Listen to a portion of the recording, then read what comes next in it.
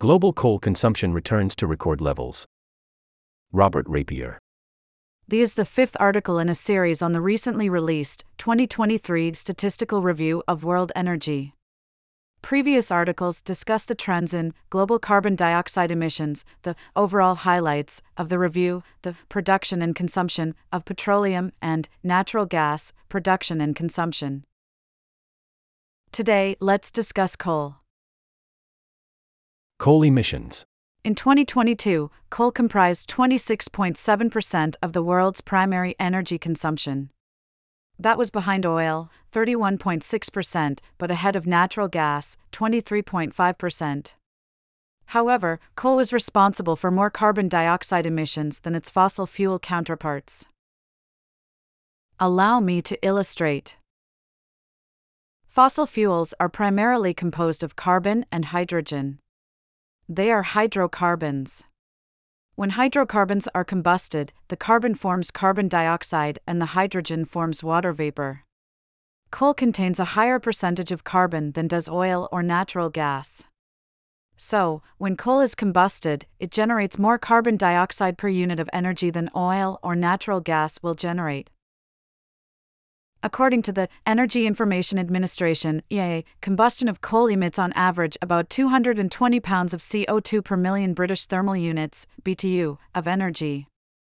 In comparison, oil emits about 160 pounds of CO2 per million BTU, and natural gas emits 117 pounds of CO2 per million BTU.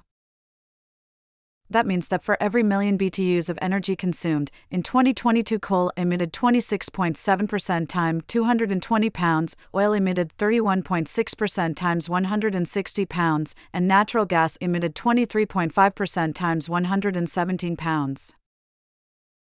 Sum it all up, and the relative cumulative contributions of these three fossil fuels to carbon dioxide emissions are coal at 43%, oil at 37%, and natural gas at 20%. Coal also produces a lot of other harmful emissions when burned in power plants. Historically, coal plants emitted a lot of sulfur dioxide, which causes acid rain. Regulations eventually reined in that problem, but coal-fired power plants still emit pollutants like mercury. They even emit more radioactive elements into the environment than a nuclear power plant. Thus, there have been many regulations passed that have attempted to lower coal's impact on the environment. Because of the various pollution issues associated with coal, most developed countries have moved away from coal-fired power. But because coal is cheap, developing countries continue to rely heavily on coal as a source of power. Coal consumption in developing countries is presently the largest global driver of rising carbon dioxide emissions. Coal consumption. Over the past decade, coal consumption has declined in developed countries and grown in developing countries. Within the 38 countries that comprise the Organization for Economic Cooperation and Development, OECD, coal consumption has declined by an average annual rate of 3.9% over the past decade. In non-OECD countries, coal has grown at an average annual rate of 1.4%. Consumption in the European Union (EU) has shown the same downward trend as the OECD. Over the past decade, EU coal consumption has declined at an average annual rate of 4.2%. But, in 2022, coal consumption in the EU reversed direction and grew by 2%.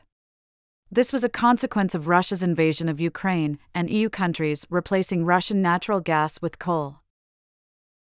The net result was a global increase in coal consumption to the second highest level on record, only 0.01% below the record levels set in 2014.